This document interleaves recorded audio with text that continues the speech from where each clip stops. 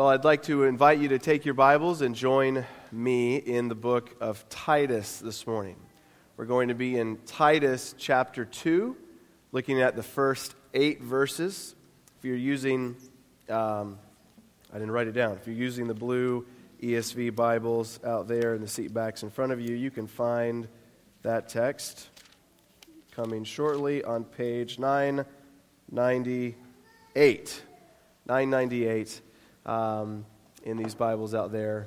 Otherwise, it's Titus 2, 1 through 8, and the title of our sermon this morning is kind of a long question compared to some of the other ones in this series, but it's who is involved in the disciple-making process? Who is involved in the disciple-making process? And the key words for our worshipers in training are mature, maturing, and immature. If you are joining us for the first time this morning especially, it will be helpful for you to know that we are in the 4th week of a brief series on the mission of the church.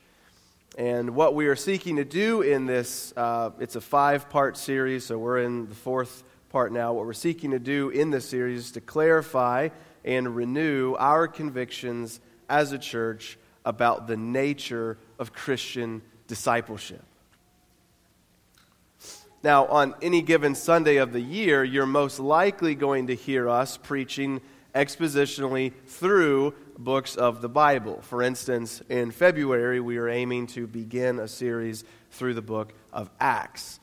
But right now, beginning in 2023, the start of this year, the elders believe that now is a time that we need to refresh. We need a fresh reminder about the design and the purpose of discipleship. It's something that the elders and deacons and other church members have been talking about and thinking about and working on for really the better part of a year now. And so we want to bring some of our discussions and the things we've learned to bear on the life of the church as a whole. And another reason why it's such a good thing to be doing this now is that we are growing and maturing as a church. And so we want people, both people who are new to this congregation and as well as people who have been here for decades, to have a really clear picture in our minds about what it means to grow as a Christian, what it means to be a part of the body of Christ here at Redeemer Baptist Church at 226 Goshen Road. And so what does that mean for us as we gather here each week, but also what does it mean as we go into our homes and our neighborhoods and the places where we work and the places where we enjoy recreation? We want all of us to be equipped to go into those places from here with a clear grasp of the mission to which we have been called as disciples of Jesus. And so here's the way that we have said it in this this discipleship manifesto that we wrote and passed out in the bulletins. I think all the bulletins for the month are gone now, but so if you didn't get one of these, you can come find me and I'll get it to you later. But this is what we have well, not written in here, but this grew out of our mission statement, which we do have in here and in the bulletin and on the website and wherever you want to look to try to find it. It should be there. We said our Redeemer Baptist Church is a family of faith that exists to worship God with joy, love our neighbors, see transformed lives, and send and be sent for the spread of the gospel through Jesus Christ. That, now for the 4th week, right? That's why we exist. We want to love God and we want to love our neighbors. And we want to see our neighbors' lives as well as our own transformed by Jesus and for Jesus as Jesus is preached here at this church, in this pulpit, as he is discussed in our homes and our places of work and on the phone and all over the world. And so in an effort to clarify these convictions about our task to make disciples, as Jesus says in Matthew 28, we're asking and answering these 5 questions about discipleship that will help us to live on mission for the Lord Jesus every day of the week. So far, we've addressed 3 questions. First, why do we make disciples? I sought to answer that from Revelation 7.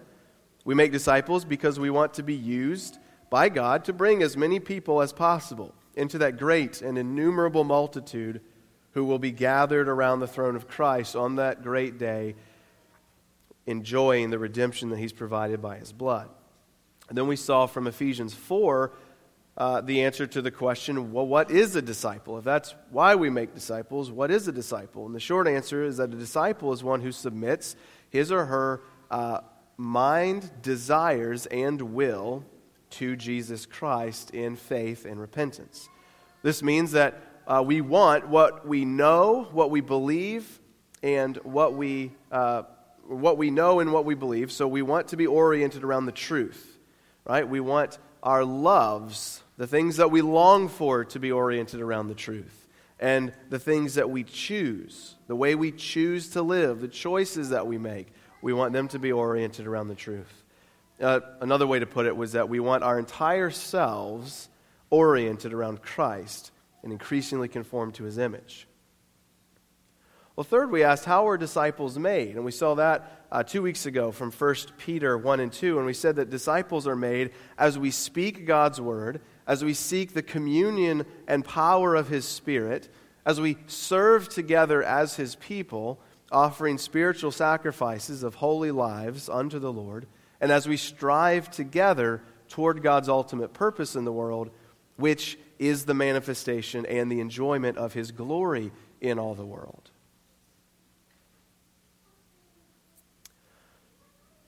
And next week, Illumide is going to close out the series with a sermon answering the question, where are disciples made? But today, we want to consider this.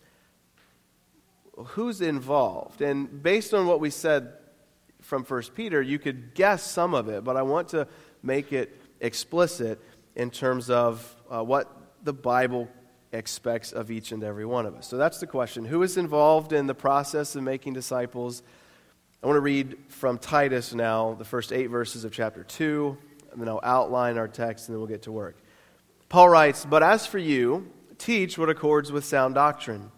Older men are to be sober-minded, dignified, self-controlled, sound in faith, and in love, and in steadfastness.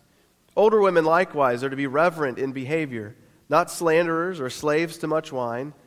They are to teach what is good, and so train the young women to love their husbands and children, to be self-controlled, pure, working at home, kind, and submissive to their own husbands, that the word of God may not be reviled. Likewise, urge the younger men to be self-controlled. Show yourself in all respects to be a model of good works, and in your teaching show integrity, dignity, and sound speech that cannot be condemned, so that an opponent may be put to shame, having nothing evil to say about us." There are 3 things that I want you to notice with me from this passage today as we consider these first 8 verses. First, in verse 1 and in verses 7 and 8, we see that pastors and other officially commissioned spiritual leaders make disciples. Second, in verses 2 and 3, we see that mature men and mature women of the faith, learning primarily from their pastors, turn around and make other disciples. And third, we see in verses 4 through 6 that young men and young women, learning from their pastors and other mature disciples, are to grow up in the faith so that they too are equipped to make disciples. You could outline it similarly in the way that we did the key words, right? So mature, maturing, and immature. So look with me first in verse 1 and verses 7 and 8, where we see Paul, he urges Titus here to lead the church in Crete in their endeavor to follow Jesus. In chapter 1, verse 5 through 16, Paul tells Titus that he had left him in Crete so that he could put what remained in order. He wanted him to appoint elders in every town. And then he states the types of qualities that a man must possess to be considered for the role of elder. In short, the man is to live an exemplary life of godliness, and he should be able to contradict the false teachings of those who reject sound doctrine. So like we saw in 1 Timothy last summer, he has a godly life and he's able to teach. Well, Paul then urges Titus, similarly, he says that Titus ought to teach what accords with sound doctrine. He says this in our text, in verse 1 of chapter 2. Then in verses 7 and 8, Paul exhorts Titus to show himself in all respects to be a model of good works. He's to show integrity. He's to have dignity.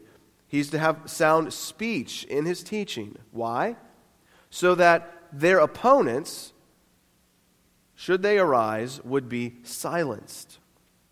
Now, Paul doesn't use the term discipleship here, but discipleship, as we've seen over the last several weeks, is in essence the steady transformation of our hearts to reflect the heart of Jesus. This is simply another way to describe the entirety of the Christian life. What Paul is doing here, he is helping Titus, and therefore future readers like us, to understand how those who belong to Christ and are therefore members of his body, the church, how we are to help one another in the Christian life. How we are, in other words, to disciple one another. And it begins with Titus. Titus is sort of a representative of ordained and officially commissioned church leadership here. And so, in what he says to Titus, what do we learn about this first group of disciple makers? Well, primarily we learn two things from this passage about the qualities that belong to the first group. And we'll address them really not in the order that they're named here in chapter 2, but sort of in the order of importance. First, mature disciple makers need to live exemplary lives of godliness. Here's what we said in the manifesto. Under the category mature, we said pastors and elders and other mature lay leaders are called to teach others who teach others. They are leaders committed to lifelong learning. They have not, quote, arrived, but are mature disciples whose lives exemplify the gospel of grace. Fundamental to one's ability to be a teacher of the Christian life is an ability to live the Christian life. Now, of course, we should be clear here that living the Christian life doesn't mean a life of sinlessness, but it does mean a life of genuine faith and repentance. So the mature disciple strives for holiness, without which no one will see the Lord, according to the author to the Hebrews. And this mature disciple repents of his sin when he comes up short of this holy standard, which of course we would acknowledge is a daily occurrence. So we're not talking about perfection and obedience, but we are talking about sincerity of life. We are talking about genuine, open humility. And we're talking about repentance from sin whenever sin is committed. Paul urges Titus to show himself to be a model of good works in all respects. The Christian leader, in many ways, lives his life in a fishbowl, observed by all. It's a daunting requirement. You know, when we think about installing pastors and elders here at Redeemer Baptist Church, and similarly with deacons, when we think about installing pastors and elders here, we're primarily concerned with what? With the character of the man in question. Which is why we have a minimum 3-month process of public evaluation for any man who desires to be an elder or a deacon at this church. Christian leaders need to be not perfect men, but they need to be men of integrity and dignity and sound speech. I love the word integrity, right? Because it asks the question, what does the man do when no one is looking? When no one else is going to find out, except perhaps the Lord, what does he do? when no one else is looking.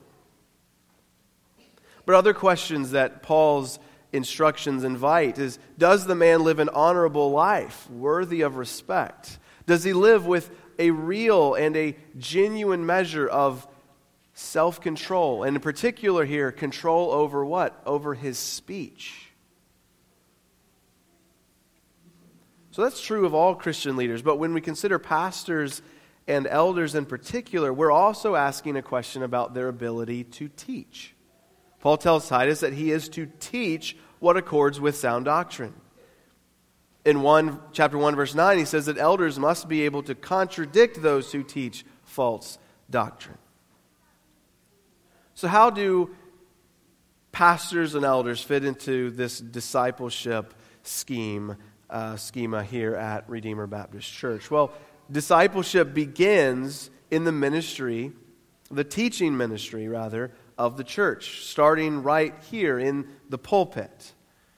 But really, what it begins with, even before that, is the godly character of a church's leaders, who are, in light of their graces of character and their gifts of teaching, they are, the elders, primarily responsible for ensuring that God's Word is being taught faithfully every week from this pulpit.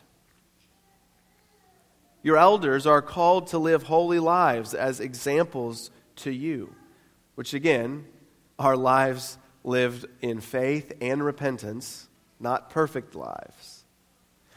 And we're called to teach the Bible, guarding the good deposit of the doctrine laid out for us in Holy Scripture. Now, I want to be clear. The ability to teach doesn't necessarily mean an ability to preach. Not every elder of a church needs to have the same level of preaching ability or even the same level of teaching ability.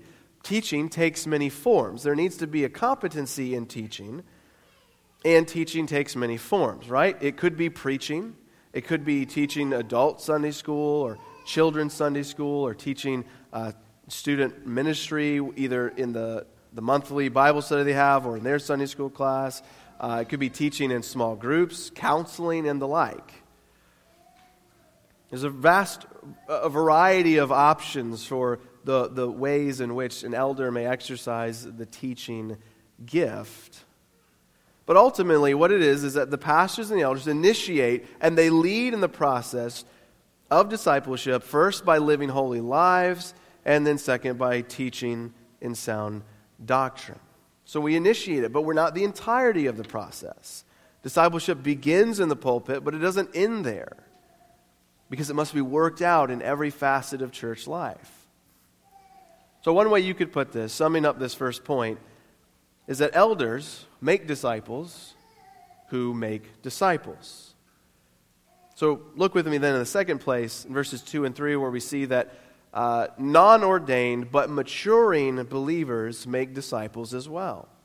Older men, he says, are to be sober-minded, dignified, self-controlled, sound in faith, love, and in steadfastness.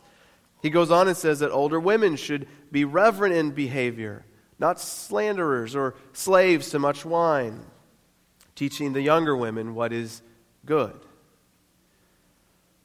What you can imagine here is that Titus is there in Crete. He's appointing elders in every town, and those elders then turn around and teach and instruct other disciples who turn around and teach and instruct yet other disciples, who then turn around and teach other disciples, and on it goes. Here's what we said about the maturing in our document on discipleship. We said the maturing are Christians committed to lifelong learning who are growing in Christ-likeness as they are equipped to tell others what God has done for them.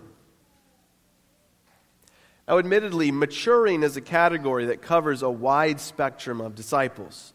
Technically, every Christian should fit into this group. We're all maturing.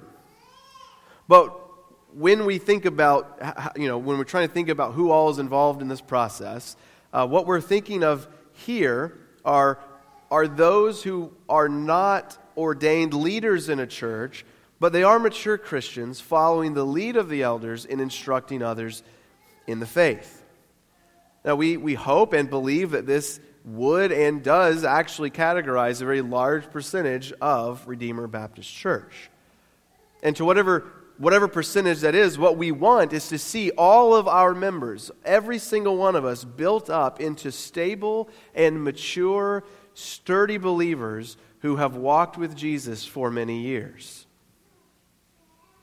Consider what Paul says about the goal of church life in Ephesians chapter 4. We'll turn there for just a moment.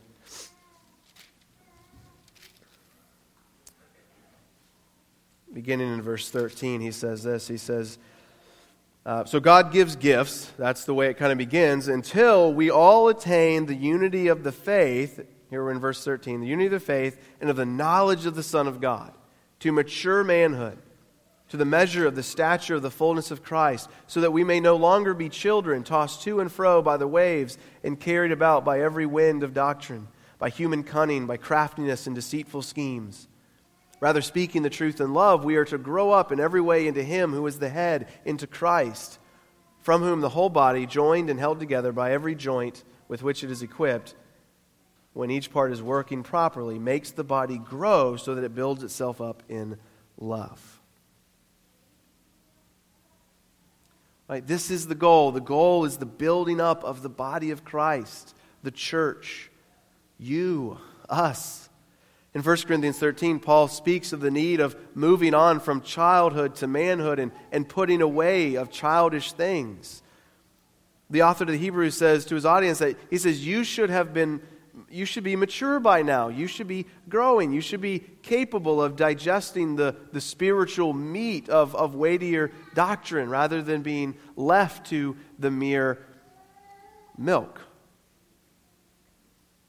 So what role then do the maturing disciples play in discipleship here at Redeemer Baptist Church? Well, as I said, we want sturdy, maturing believers at Redeemer Baptist Church. We want these maturing, sturdy disciples who are striving to live holy lives. And they're seeking to bring others along with them as they submit their minds, their desires, and their wills to Jesus in faith and repentance. Right? The elders, as we've said, oversee the health of the congregation. But we are not the entirety of the process. Especially in a growing church, elders cannot always be expected to be directly involved in every moment of discipleship, every step of the way of every member of the church. So we need maturing disciples of Jesus to come alongside the elders and to offer help in some of the details of discipleship in the life of the people of God. Right? Your elders are accountable to God for how we care for you, each and every one of you, every member of this church. We are accountable to God for you. But that doesn't mean that we can always be personally involved in every single detail of your lives. You would hate that. But as we make disciples who make disciples who make disciples, we all come alongside each other in the discipleship process as we are conformed to the image of Christ. So wherever you find yourself on the spectrum of mature or maturing or as we will see in a moment, even immature, I want to be clear. You can always seek an elder to come alongside you in your moment of need. Perhaps we won't always be the first person that you call. We may not even be the last person that you call, though sometimes perhaps we should be. But make no mistake, dear flock, your elders are here for you, and so when you need us, call us. But remember that you have one another to reach out to as well, to encourage and to strengthen one another in the faith. And so the elders make disciples who turn around and make disciples. Look with me in the third place in verses 4 through 6. And here we see the place that the less mature, the immature even disciples may hold in the discipleship process. Paul says to Titus that the older women should instruct the younger women to love their husbands and their children, to be self-controlled, pure, working at home, kind, and submissive to their own husbands. Why? So that God's word would not be reviled. And then Paul tells Titus that the young men need to be instructed in self-control. Now, obviously, in both the older section and the younger section here, there's a lot of details that we could get bogged down in here. But for the point that is being made, the overall point that Paul is making here, the gist is this, right? You have mature, which usually would imply older disciples of Jesus, instructing, guiding, helping less mature, often younger disciples of Jesus, though age is not always a factor in it, but often it can be. Now, I said we want many sturdy believers here, but we also want and need new believers here who have a lot of maturing to do, a lot of growing to do. We want to see people come to faith in Jesus, get baptized, and join the church as fresh, new, and therefore immature disciples. You know, immature is often a word that I think carries a lot of negative connotation with it. And in some instances, it is a negative word, right? If you're talking to a grown man who has no idea what it means to be a grown man, that's not a great thing. But if you're talking to a 6-year-old or a 4-year-old who happens to be immature, that shouldn't shock you.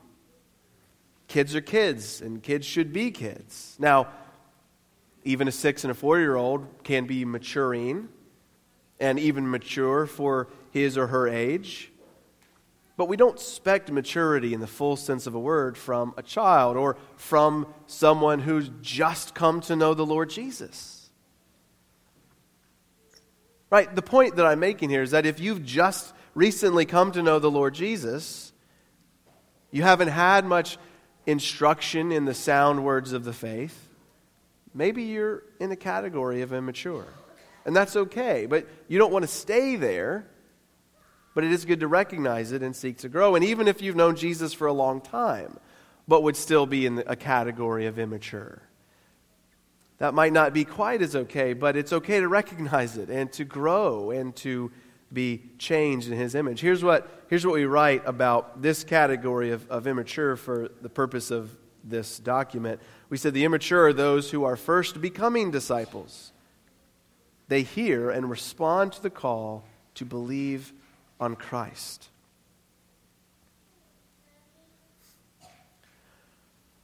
And yet even, as we've said, with this category of immaturity, we still want to affirm our desire that the immature begin to move into the category of maturing, so that they begin to share with others what God has done for them. You know, when we looked at the third question, so 2 weeks ago, how are disciples made? We noted that in the path of discipleship that we're laying out here at Redeemer Baptist Church, and it's worth considering that again just for a moment, which in short, we said this path was to engage, evangelize, establish, and equip. So those 4 E movements along the path of discipleship here. Here's a way you could see it working out. So pastors and elders looking to Jesus set the tone, the pace, and the trajectory of discipleship at Redeemer Baptist Church, starting right here in the pulpit, where we speak God's word, where we seek the help and presence of His Spirit, where we serve for and alongside you as His people, striving together for the advancement of God's kingdom and glory in all the earth. Now, these actions, with the teaching ministry of the elders here, who should be living lives of holiness, These actions have the effect of orienting the minds, desires, and wills of all of us, of all the members of Redeemer Baptist Church, to include ourselves. Our wills, our minds, and our desires are oriented to Christ as we grow in faith and repentance. From that ministry there works out in your lives men and women who, though not elders yourselves, you may have more formal and acknowledged roles of leadership in the church and service, or you may have less formal roles of leadership and service in the church. But you also then speak God's word, rely on God's Spirit, serve God's people, and strive for God's glory. What that does, that process then moves other individuals and families along the path who are either maybe just coming to faith or beginning to grow in the grace of God from one degree of maturity to the next. Those new and therefore immature disciples are instructed and established by the mature and the maturing disciples among us and around them. And they grow in maturity and they become increasingly equipped to engage and evangelize and establish and equip others. And on it goes. And I just want to say this, if you are here today not knowing Jesus, right, if you're not in really any of those categories, I'm glad that you're here today. And I want you to know that I'm praying for you and have prayed for you and would ask that you would respond in faith to this invitation to look to Jesus Christ. Would you put your faith in Him that He might save you from your sins and lead you in the way everlasting?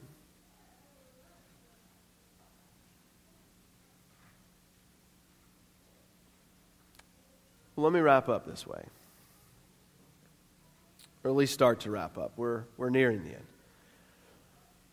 One thing that should be obvious by now from what we said 2 weeks ago and all that I've said this morning, discipleship is an endeavor for the entire church.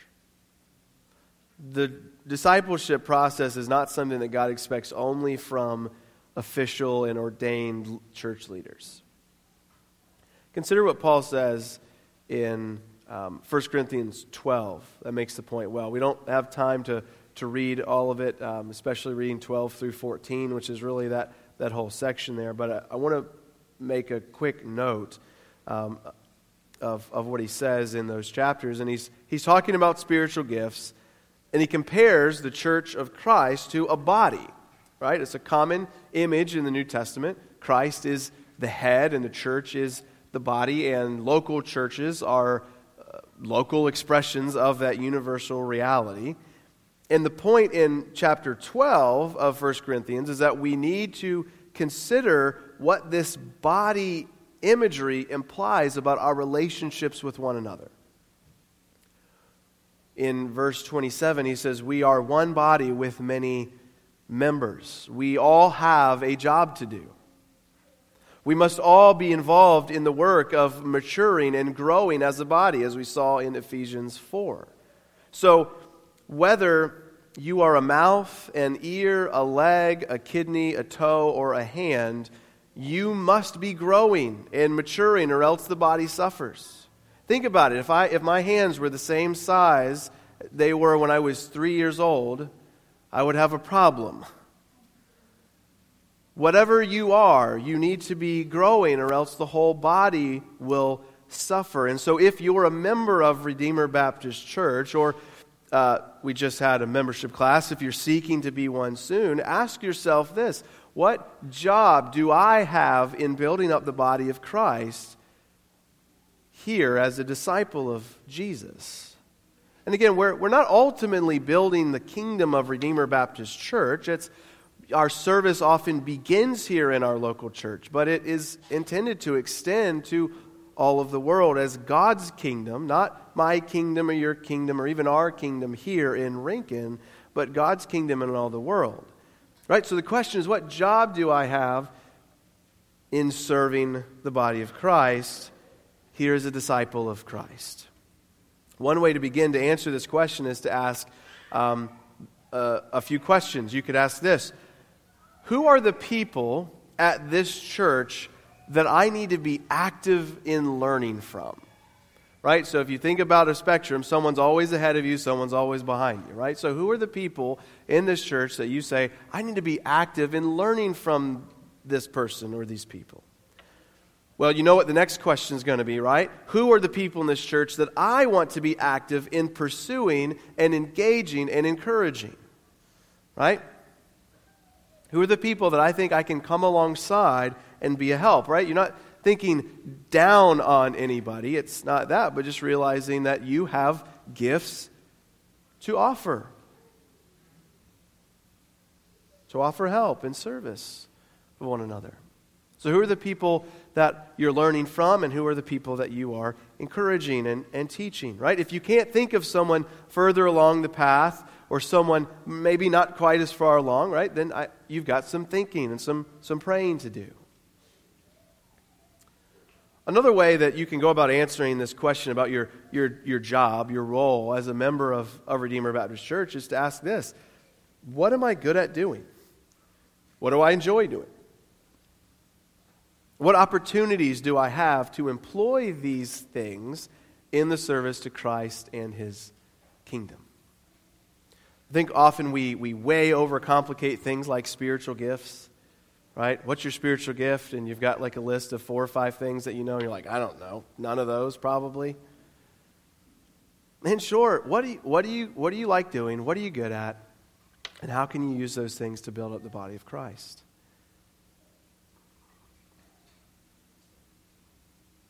I want to consider the end of this as we close here. Titus. I won't really make many comments about it at all. Very briefly, but I want to read verses 11 through 14 of Titus 2. Paul writes, "For the grace of God has appeared, bringing salvation for all people, training us to renounce ungodliness and worldly passions, and to live self-controlled, upright, and godly lives in the present age, waiting for our blessed hope, the appearing of the glory of our great God and Savior, Jesus Christ, who gave Himself for us to redeem us from all lawlessness and to purify for Himself a people for His own possession who are zealous for good works." There it is. We are waiting for our blessed hope, brothers and sisters, the appearing of our great God and Savior, the Lord Jesus Christ. And while we wait, what shall we do? Let us remember that every single one of us has a part to play in this wonderful process of making disciples of the Lord Jesus. We're all being discipled, and we're all discipling. And if not, that should be rectified for God's glory and for the good of those around us. So if you've got questions, don't hesitate to ask those questions, even at lunch in just a few minutes. Amen? Amen.